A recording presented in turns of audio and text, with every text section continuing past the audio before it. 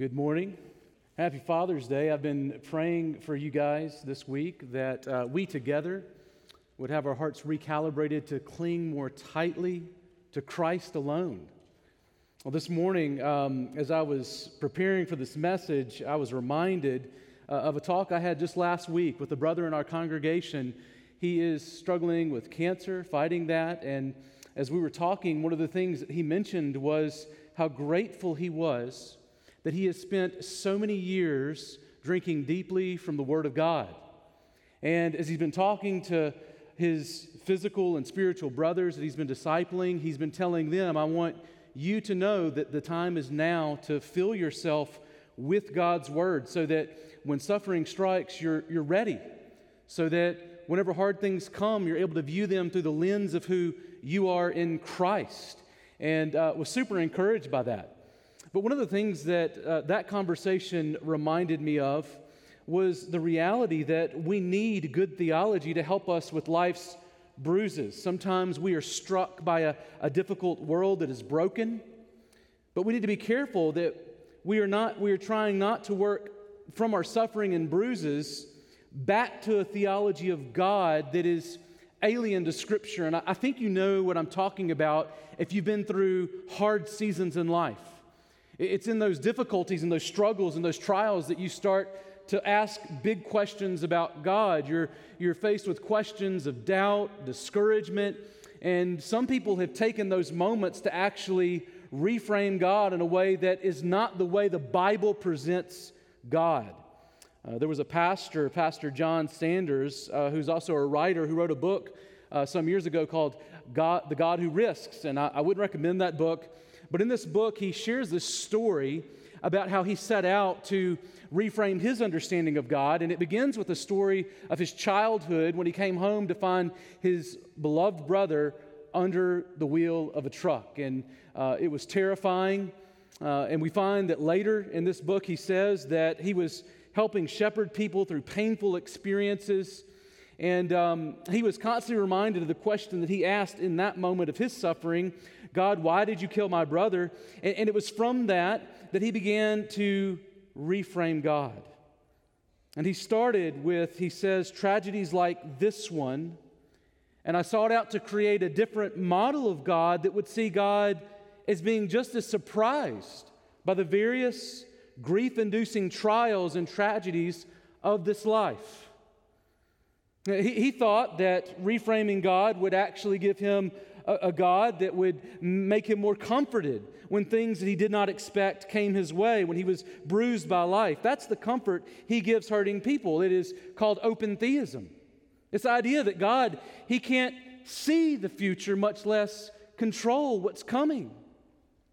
Now here's the problem. That's not biblical.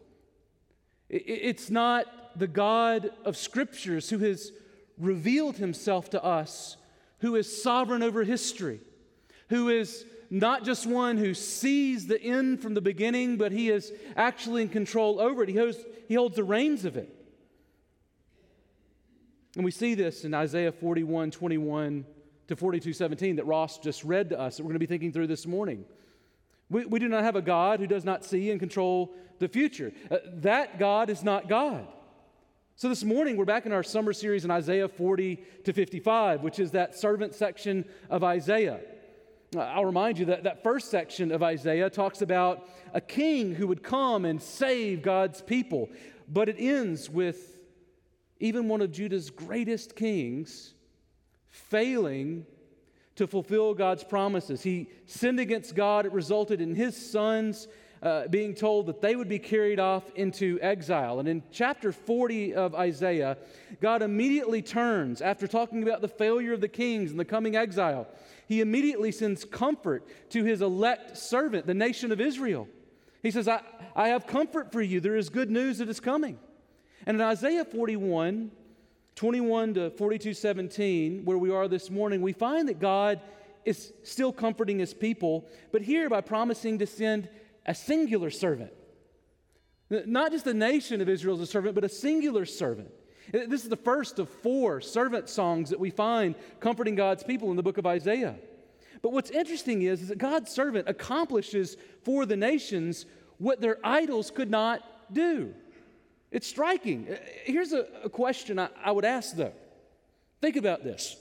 Why would the hope of the nations like Babylon, whom they're sitting in exile to at this moment, bring comfort to this exiled people, Israel?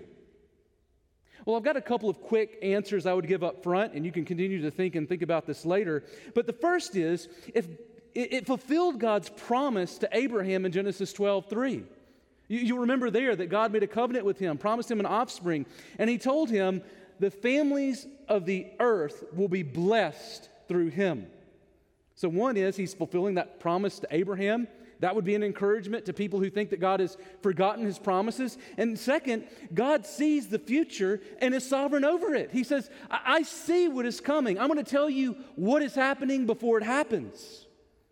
So those are the two encouragements for why this, in big picture form, should be encouragement to Israel. Here's our big idea, though. If you're taking notes, you can write this down. Our big idea is this. It's that God's bruised people are comforted by God's gentle and strong servant making covenant with the nations. God's bruised people are comforted by God's gentle and strong servant making covenant with the nations. Notice first, in verses 21 to 29, God says, I want you to look at the idols and the idolaters. Take note of them. Now, Israelites, if you were a good Israelite, your favorite verse was not John 3:16. Hadn't happened yet, right? But 2 times a day, you would actually cite another text, the Shema, which is found in Deuteronomy 6:4. That's that text that opens up, Hear, O Israel, the Lord your God, the Lord is one. There is no other. He alone is God. Now, this verse really sort of cordoned them off as unique from the nations that would have surrounded them. The surrounding nations believed that there were many gods, and they worshiped them through thousands of idols and gods. They were territorial gods who they believed had a certain kind of special mojo in certain zip codes that didn't work the same in other zip codes. And so it's in that context that Israel believed in one God who rejected idolatry. They were distinct from the nations around them. Well, in Isaiah 41:21, Yahweh is introducing himself merely as a parochial God or a king of Jacob. He's coming in low. And he says this in verse 21, Set forth your case, says the Lord. Bring your proofs, says the king of Jacob. Now, this is not the same image that we get in Isaiah 6 of the God of Israel being the sovereign over the whole earth. No, here he's coming in low. And notice what he says first. He says, look at the idolaters. Now, in verse 22, you'll notice that this context is in this sort of a court scene where God is inviting the idols and their gods into this court scene to basically, he's saying, these idolaters, I want you to bring in your gods, and I want you to give me proof that you really are gods. He's kind of, in verse 22, throwing down the gauntlet, calling these idolaters to lug those gods into this court scene to prove their deity. And you'll notice that he points out 2 proofs that he's looking for. The first is in verse 22 and the second in verse 23. Look there with me real quick and see what it says. This is what he says. Tell us the former things. This is God speaking to the idolaters and their gods. Tell us what they are, that we may consider them, that we may know their outcome, or declare to us the things to come. Tell us what is to come after, that we may know that you are gods. Do good or do harm, that we may be dismayed and terrified. That word for terrified could also be that we might see. We might see who you really are. Now, that first proof in verse 22 is if you're really God, then I want you to give an explanation of past events in history and what it is that you were doing through those events. If you're sovereign over history, what's the meaning? And then second, in verse 23, he says, and also I want you to foretell what is coming in the future, with the kind of assumption that they have the power to bring about those events. Now, when the idols are speechless in verse 24, God tells them to behold, Or look at the idols. They are less than nothing. An abomination is the one who chooses you idols. Now, the scene here reminded me of a book that was written by New Testament scholar Greg Beale, where he entitled it, "We Are What We Worship." And that is exactly what this scene is commenting on. It's saying that the idols that you worship, you become exactly like them. God is telling them that these idolaters become nothing like the gods they worship. They are abhorrent or detestable before Him. Why? Because they have not given the true God the glory that is due His name. Now, in verses 25 to 29, you'll notice that he moves on to say the king of Jacob sees and controls the future. So in other words, that they can't see, they cannot control the future, but the king of Jacob can, and he proves it. Now, when he takes the stand, God, he is proving his power over history in verse 24. Notice what he says. I stirred up one from the north, and he has come from the rising of the sun. He shall call upon my name. He shall trample on rulers as on mortar, as the potter treads the clay. So God is forecasting here a coming conqueror, which I understand to be King Cyrus of Persia, which would have happened a century after this. If you notice that phrase, in my ESV it says, he shall call upon my name, that might be confusing. You might think to yourself, did this foreign king call on the name of the Lord? I think, though, Alec Moitié in his translation is helpful. He says what this might better be said is this: he will by his actions proclaim the name of the Lord. Now, how would Cyrus, by his actions, proclaim the name of the Lord? Well, it's his arrival that proves that the king of Jacob controls the future, unlike all of those false gods of the nations who stood silent in court without evidence. In addition, it shows that he's no parochial God, merely sovereign over Israel. He is a God who is sovereign over great nations. He's sovereign over nations like Assyria and Babylon and Persia that is to come, and the great nations that will come after them. That language of potter treading clay is actually a phrase that's standard fare for describing God's sovereignty over an unresisting object throughout Isaiah. He is like a potter who is pushing down the clay to reform and reshape it for his purposes. I've never done pottery myself. I know many of you have. But I've never heard a story about clay rejecting the potter's hand. I haven't even seen a cartoon about it. I'm sure it's thus to be made. But we don't find objects like clay resisting the sovereign rule of the potter. Paul picks up the same image in Romans 9. And we'll see that later next semester. But verse 26 here seems to declare the king of Jacob the winner, saying he is right, or he is in the right. He has shown that his declaration that he is the only true God has been verified. While the idols and idolaters receive no words from their gods, he receives a verdict of the true God. See, the idolaters and their idols are speechless before him, and the verdict is read. It says, none declared it, none proclaimed, none heard your words. The idols had nothing to say. They were speechless, and their idolaters had no word from their gods. Well, not so in Zion. Notice, if you look in verse 27, that God's people do get a word from God. God's people heard of the coming conqueror, and Jerusalem heard of the message of good news, or the gospel. And then again, in verses 28 to 29, the idolaters, they have no counselor speaking to them, and their religious efforts are worthless, while his people have been promised a coming wonderful counselor in Isaiah 9. They have not heard from God, because there is no God but the true God. Now, three things stand out here, quickly, just to pick up as we go. First, God says proof of divinity centers on the ability to see and control the future. Did you see this? This is not a picture of a God who created creation and then stepped away like a watchmaker to just let it kind of wind along on its own, choosing its own path. This isn't a picture of a God who kind of entered into a creation that already existed and is kind of just responding to whatever hits him at any moment. No, this is a big picture of a sovereign God that Isaiah is giving before us. Second, only the God of the Bible has done this. There is no other God beside him that is equal in authority or sovereignty or ability to see the future and control what is coming. He is alone God. There is none like him. Third, we become what we worship. Becoming glorifying because we are worshiping him, or becoming detestable before him because we are worshiping any of a multitude of other gods.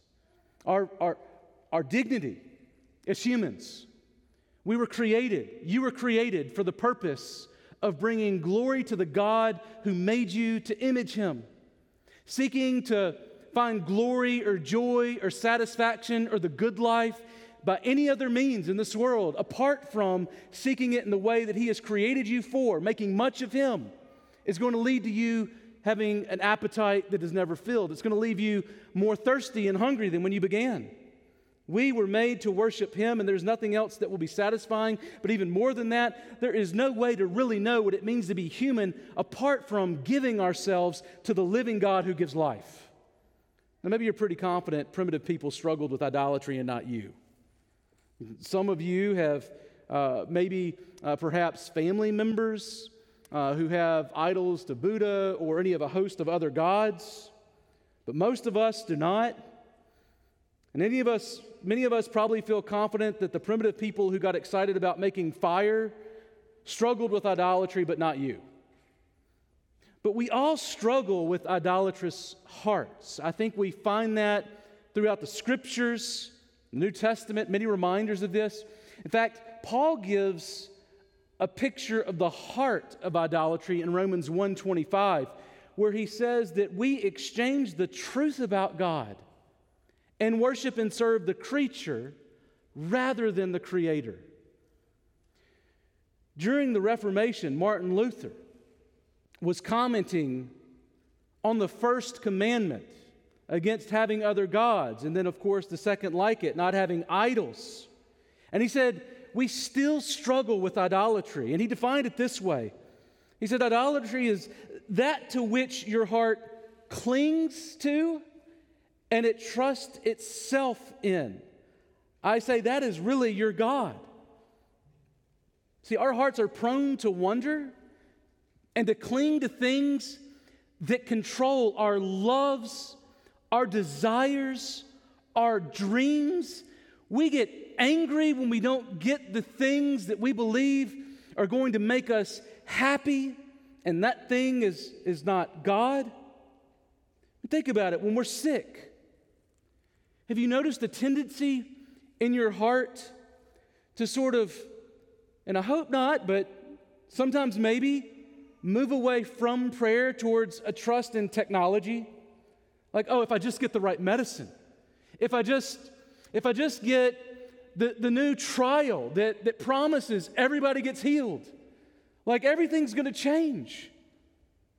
And those aren't bad things, but is there a way in which our confidence in God is shifting from him towards these things? Do we long for relationships? We do some crazy stuff as humans for relationships, right? We get excited about things that we think that if we have them, then people will love us more. Things like makeup. I'll just have to stop there. I don't know much about makeup. But you know what I'm talking about if you wear makeup. Or if you're a guy, like maybe you're excited about the hottest new shoes. You're like, oh man, if I get this new pair of Air Jordans and I like walk in with those, people are going to be like, you are awesome. I want to be your friend. I did get a pair. It didn't happen.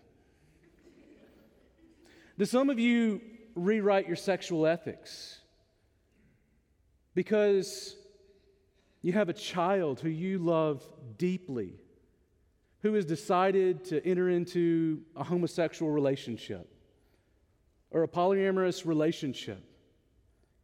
And you believe that if you are going to have a loving, friendly relationship with that child, you're going to need to edit the way that you talk about sexuality in a way that's different from the Bible. And it's not just that you're going to have to edit the Bible, you're going to have to edit God and say, this is what God's really like, not like what His Word says. Do we trust God for daily bread? Or do we skip prayer and go straight to work so that we can eat?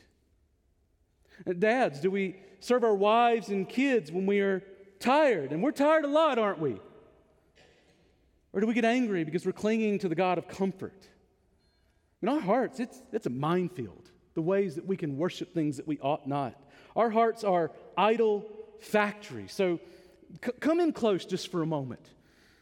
This is critical theology for those who are beaten down in the ghetto alleys of this life, who feel bruised from the way that they've been pummeled from every direction. God spoke these words to encourage His people while suffering in exile in Babylon, where they would have been tempted to go God shopping or God editing so that they could get some relief. And there were thousands of gods everywhere in Babylon to choose from. Whatever your need is, whatever it is that you need to manipulate about God, to change about your experiences, you could find it there. And in the same way, we can think that if we get that next medical trial, that it will bring us life. Or that if we get that new pair of Jordans that promises friends, or if we want that relationship with our child, we can recant our sexual ethics. Or if we want a bonus for working hard, then we need to spend less time in prayer. Or if we want weekend rest, all of these things that we look to, we can find them and yet still end up missing the one true God. And if we do, if we miss Him, our life becomes meaningless.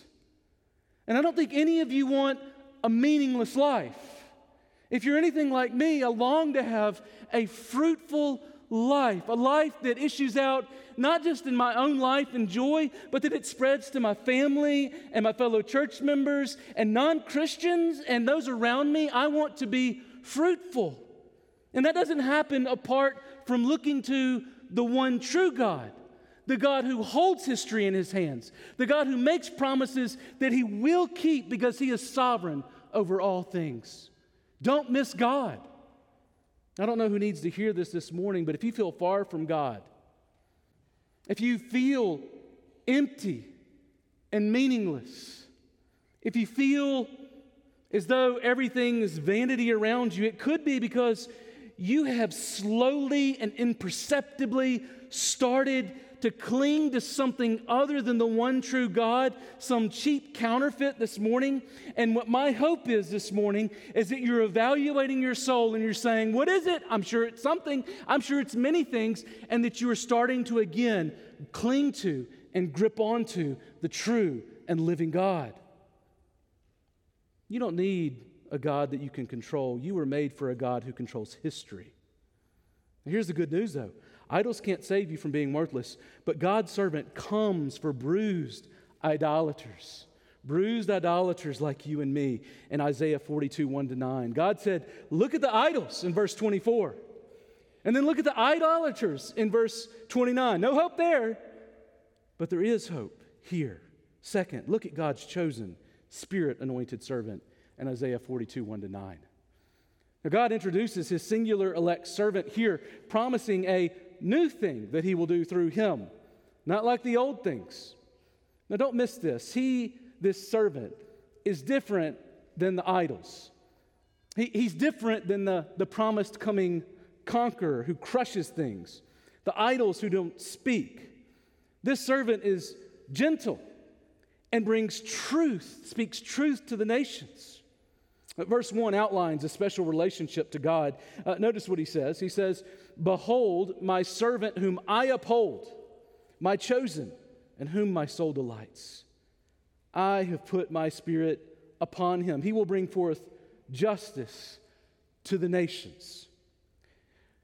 As we read through Isaiah and the Bible, servant is a title that is sometimes given to a group and sometimes to individuals. Here it speaks of an individual. And when it speaks of individuals, sometimes it speaks of individuals as those who merely are carrying out the purposes of God. And other times it speaks of those who not only carry out the purposes of God, but have a unique relationship with God. So for instance, if you're reading through the book of Jeremiah, you'll find in Jeremiah 27:6 that Nebuchadnezzar is called the servant of God. God calls him my servant. But that is not describing a unique, beautiful covenant relationship between him and God. It means that he is being used for his purposes. But elsewhere, my servant speaks of that beautiful meeting of relationship and function. Like with David.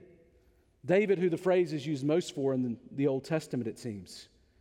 This servant enjoys a unique relationship with God.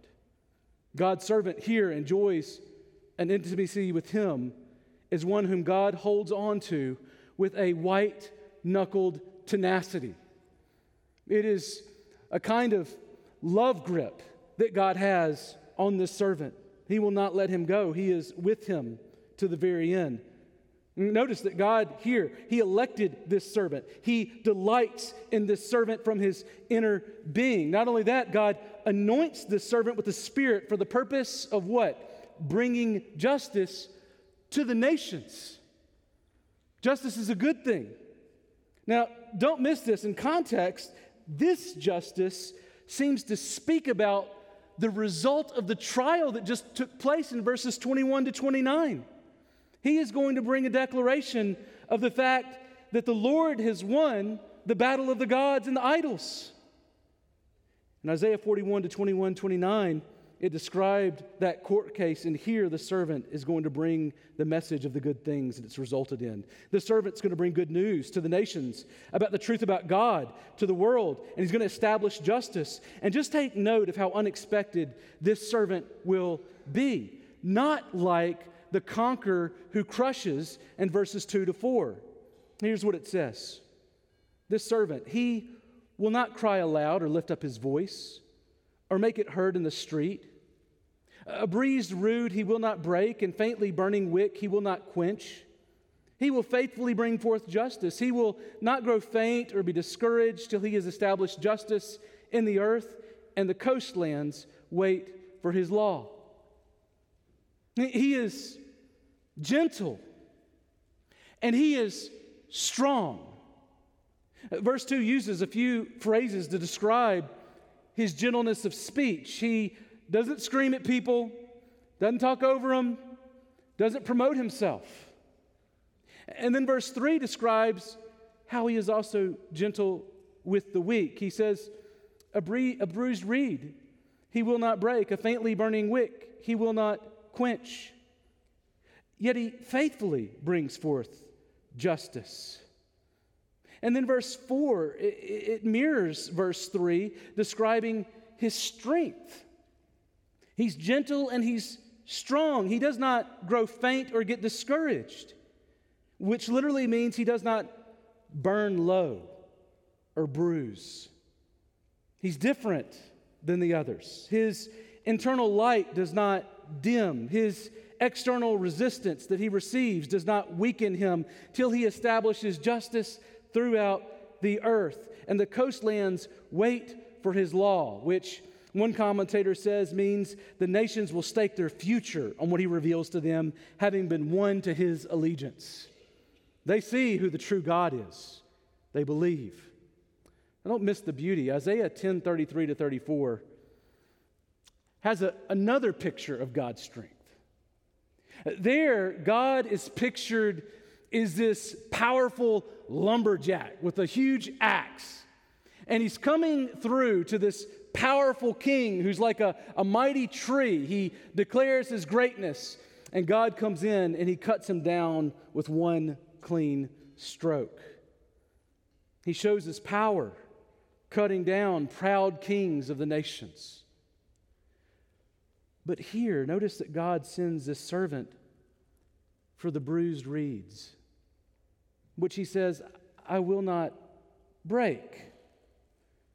Now, you can imagine a lumberjack just kind of going through the forest. He's got his eye on the tree, and he's like, you think you're something, and I'm about to show you my axe.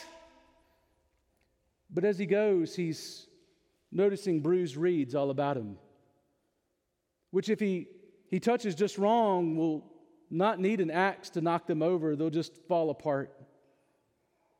And so he's also gently walking through, and he's precise in what he's doing, bringing the proud low, but also taking care of those who are weak and bruised. And pride leads us to create idols. Before we raise up that idol in our imagination, we have already imagined something about us that is not true. We thought that we could elevate ourselves above God, but in reality, in trying to do that, we have lost our glory. We've become low. God is the source of our glory. And when those idols disappoint the proud, it leaves them bruised and confused, doesn't it? Like, I gave my life to this. I thought it was going to be different. Why am I sad? Why do I feel hopeless in this moment? Have I been worshiping something other than the true and living God? Even going to church? Even going to small group? Even discipling others? This Bruce Reed is a person who has come to an end of himself or herself in trying to find meaning through self-expression, along with making gods that suit their desires, but instead seek to live in submission to the God who holds history in his hands, and they cling to him. That's the Bruce Reed. I can't hold myself up. I need you to hold me up. I mean, this sounds so much like the servant who is so different than that conqueror who comes to crush those who have resisted him. But he comes to gently and yet faithfully reveal the good news of God to these Bruce Reeds. He's strong enough to bring justice, but he's gentle enough to help the bruised people by bringing hope to the hopeless. And then notice in verse 5, Isaiah declares that the King of Jacob, he is the creator and sustainer of heaven and earth. The ruse is over. I'm not just the King of Jacob, I am the King of heaven and earth. We are one and the same. And did you notice that he gives breath to the people on earth? And he gives them a spirit to walk in it. He's not just sovereign over the big picture of human history, he's sovereign over your life. And then he speaks to the servant in verses 6 to 7 directly. He gives him his mission. And notice what he says. I am the Lord, I have called you in righteousness. I will also hold you by the hand and watch over you, and I will appoint you as a covenant to the people, as a light to the nations, to open blind eyes, to bring out prisoners from the dungeon, and those who dwell in darkness from the prison. See, God sends his servant to bring the nations into a new covenant with him. Now, this is a major move in redemptive history. God, the God of Israel, is now saying, I am going to claim the nations for myself. God was the covenant God of Israel throughout history, but God would now make a new covenant with people from the nations. He would be their God. They would be his people. And this would all be by virtue of the work of this servant. Now you'll remember that idolaters throughout the Old Testament are pictured as being deaf, dumb, and blind, just like their idols. But this servant would come as a light to the nations, opening up blind eyes and delivering them out of bondage to sin and death, that dungeon that they've been trapped in. And this describes a new kind of exodus out of a new kind of slavery to false gods that cannot see the future or hold it. That he is inviting them to come into covenant with the God who sees and controls the future. See, the servant would usher in light and truth about who God is. But in verse 8, God declares that his name will be made great through the work of this servant amongst the nations. He says, my glory I will give to no other, nor my praise to carved idols. What's fascinating is if you were to look at the Westminster Confession or their catechism, the first question they ask is, what is the chief end of man? And the answer to that is to glorify God and enjoy him forever. That is what we were made for. We were made to join God in what is right in creation, which is to give him glory because there's none glorious as he is. That is part of who we are. And our joy is wrapped up in seeing God made much of. See, if we're not living for God's glory, we will not receive the otherworldly joy and that sense of purpose that God created us for. Now, how will his name receive all glory? Well, I think verse 9 reiterates it by telling us what he's been saying throughout. Notice what he says. Behold, the former things have come to pass, And the new things I now declare before they spring forth, I tell you them. Did you catch that repeated topic? The former things, the conqueror Cyrus coming, those things have come to pass. And the new things, that speaks of God's greater servant that is to come. When those things happen, that will bring glory to me. Well, who is that greater servant? It's Jesus. We know from Matthew chapter 12, Jesus is healing the sick all around him, and he ordered them not to make him known. And then in Matthew 12:17, he explains that this was to fulfill what was spoken by the prophet Isaiah in Isaiah 42. Immediately after that, immediately after this section is quoted about the servant giving sight to the blind, we find that Jesus healed a blind, mute, demon-possessed man. Now, I think Matthew's point here is that clearly Jesus is God's greater elect, Spirit-anointed servant. He is the one that we've been looking for. He is the one who shows that God sees history and is sovereign over history. History is for the salvation of the nations, and that story centers on the person, the servant Jesus Christ. But catch this. There are a few things that stand out in these verses. First, notice, as we look at Matthew 12, physical and spiritual healing of the weak and bruised is seen as a messianic fulfillment of Isaiah 42. In other words, Matthew's understanding of the reason that Jesus is healing those who are sick and then telling them not to tell anybody about it, and then delivering a man spiritually from demonic possession and helping him to have eyes to see where he was physically blind, is to declare that he is the Messiah that we've been longing for according to Isaiah 42. This isn't normative. This is giving us a picture of who Jesus is uniquely in history. Second, notice that Jesus comes to help those who can't help themselves. He doesn't come for mighty trees because he needs them in his glorious garden. He comes for bruised reeds to redeem and restore, to make them new. He comes to those who have seen the emptiness and the shallowness of all those things that we run after to worship, love, and cling to, and know that we need something better, which is God. Third, God created us to see his son Jesus and to then go and speak, bringing the light of the gospel to others. I mean, isn't that what happens when that demonic man who is blind is healed in Matthew chapter 12? His response after that was that he spoke and he saw. He spoke. I wonder what he was talking about. Maybe the fact that he had been demonically possessed and released by Jesus, and now that he could see whereas he could not see before.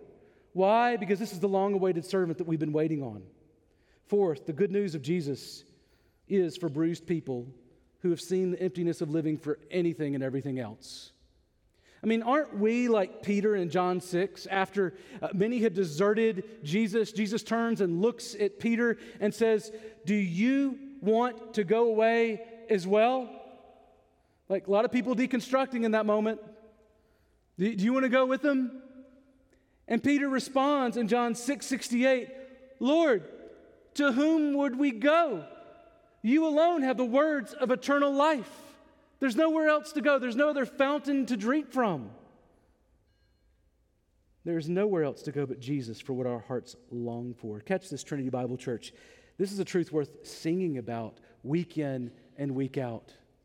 God's servant has come, and he has served us in this way by laying down his life for you and for me to save us from all of our idolatrous hearts and the false gods that we've clung to, so that we might cling to Christ, the God-man, and have hope, not just in this life, but in the life to come. That is worth every breath that we have, every Sunday, between the lines on Sundays, and forevermore. When we sing, we ought to be singing because we were made to sing the glories of the God who saves bruised reeds like you and me. We declare the truth of what God has done. That's why the servant, ushering in the new things in verse 9, results in a new song in verses 10 to 17. Did you see that? The servant causes the nations to sing to the true God. That's the response. Verse 10, sing to the Lord a new song, his praise from the end of the earth. You who go down to the sea and all that fills it, the coastlands and their inhabitants. I mean, the images here are in verses 11 to 12 of the Gentile nations and the uttermost parts of the earth, singing the praises of God's servant who is gentle and strong, who has brought them into a new covenant with God. They give God the glory due his name in life and song. They're singing about Yahweh as the King of the earth, going out like a mighty warrior, shouting with a war cry and triumphing over all of his foes. And then verse 14 speaks of the patience of God. Patience, like a woman waiting to deliver a child throughout history. God is so patient, way more patient than us. We always feel like God is late, like he owes us something, like rent was due last week or a year ago. Why haven't you paid yet? Like you owe me. And yet we find in Peter that 1,000 years is like a day with the Lord. He is so patient. Not only is he patient in duration, he's patient with you and me and our sins. He is a patient God, and don't miss this. God feels slow to us in bringing about his purposes, but he always shows up right on time, his time. And we must trust that God is always on time. In God's time, he devastates in verse 15, and he rescues in verse 16. And in fact, if you look at verse 16, look what he says. And I will lead the blind in a way that they do not know. And paths they have not known, I will guide them. I will turn the darkness before them into light, the rough places into level ground. These are the things I do, and I do not forsake them. What is fascinating in verse 7 is that God's servant who rescues the blind is here revealed as Yahweh himself. We see this throughout Isaiah, even in the king section. The king does something, and then Yahweh himself does that exact same thing, and it almost blurs the line between who's the king and who is God. Well, I think there's a tension that he wants us to have throughout. A perfect tension for preparing the way for the servant who is the God-man. But notice in verse 17, there's a warning that not everyone is rescued on the last day. Those who turn back speaks of those who see the truth, they've seen the servant, and yet they turn back to their idols and cling to other things, resulting in utter shame, the opposite of glory. So let me close with just a few quick points. First, Christian, worship is necessarily Christ-centered because it is in Christ that God the Father has revealed his redemptive purposes for humanity. It is not less Trinitarian to be Christ-centered in the way that we worship. The job of the Holy Spirit is to point to the Father's promises throughout history being fulfilled in the God-man Jesus Christ. This is why idolatry is foolish. God created us in the image of him to glorify him and to bring others near to God. And God's Son, Jesus, fulfilled God's purposes as a human such that to look to the Son is to look on the Father. He is, in Colossians 1:15, the very image of the invisible God. So as we worship the Son, we worship the Father, and this is all fueled by the power of the Holy Spirit. Second, we don't worship a generic God. Now, I love sports. I know if you've heard like any sermons from me, you know that. I love watching all kinds of sports, basketball, football, baseball, not much, but most of the other sports, golf, I don't know if it's a sport, but like most sports, right? And when I'm watching sports, it's amazing how after like a championship is won, you always hear somebody say something like, I just thank God for giving me the power to be the most amazing basketball player that's ever existed. He's very kind in that. And then I'm going to make a lot of money. Here's the thing I'm always wondering. Which God are you talking about, friend? Like, which God? because there are many gods. And you might say that seems kind of abstract. I mean, that's basketball players, football players have to say that. But I can't tell you how many times I've been in the lobby and I've asked someone who's a visitor, like, hey, are you a Christian? And now you know what not to answer. They'll say something like, oh, no, but I'm spiritual. I'm spiritual. And sometimes they don't even use no. They'll say, yeah, I'm spiritual. As though that's equal to being a follower of Christ and one who receives all of the promises that have been given to the people of God throughout the Scriptures. One who has a future and a hope. One who's been rescued from death and sin. Rescued from hopelessness and helplessness. And raised up to a new life that is meaningful forevermore. As though like that's the same thing. Yeah, I'm spiritual. No, spiritual is not it. In fact, there are probably many in Isaiah's day who would have said, yeah, I'm just spiritual, which is another word for idolatrous. Like I follow all kinds of different things. I don't necessarily see the need of the exclusivity of Jesus Christ like God the Father has said that I need. We don't worship a generic God.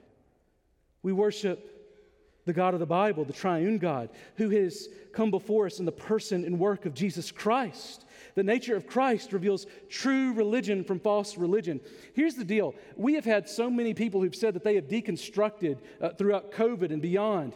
And here's the question I'm constantly asking. Did you really deconstruct, or did you just realize what you were constructed to? Like you were connected to something other than Christ. You realized that the Christ of the Bible is not your Christ. Never was. You had another kind of Christ that you had constructed in your mind, another idol or picture that really fit nicely into your worldview, but once it got uncomfortable, like God sometimes can do, like you walked away from God rather than walking away from whatever it is that you loved more. We don't worship a generic God. We worship the God who sent his Son for bruised reeds to be struck and died for us on the cross so that we might live. I'm wondering this morning, as we're getting ready to sing, if you have something to sing about. Christian brothers and sisters, I hope you have, after thinking about God this morning, tons to sing loudly about. But if you're a non-Christian, are you in a place where you feel like you want something to sing about? You're exhausted by a world full of things to live for that leave you feeling empty and cheap. Let me encourage you, turn to God's servant, the God-man Jesus. Believe that he came and died on a cross to bring you a new and better covenant sealed with his blood on the cross. And God will forgive you of your sins. He'll make you right with God through his servant who speaks truth in a world full of lies. So tell me, if you've done this before you leave, I would love for you just to come and share with me about what God's doing in your life so that we can seek God together. Jesus proves God is sovereign over history. He keeps his promise to save bruised reeds like you and me. Let's pray. Father, we come before you as a group of bruised sinners who have been redeemed by grace. Father, we praise you that you are transforming us from one degree of glory into the next, into your image, in the image of your Son. We long for the day when Jesus comes back so that we will fully look like what you have created us to be. But Lord, until that day, help us to cling to Jesus Christ. Help us to be a witness to others who are living for vapor that's going to pass away, that will not hold them in the last judgment. Lord, help us to be a testimony to your goodness and your greatness, to your servant who is gentle and strong and able to save, who has a new and better covenant. And it's his name that we do pray. Amen.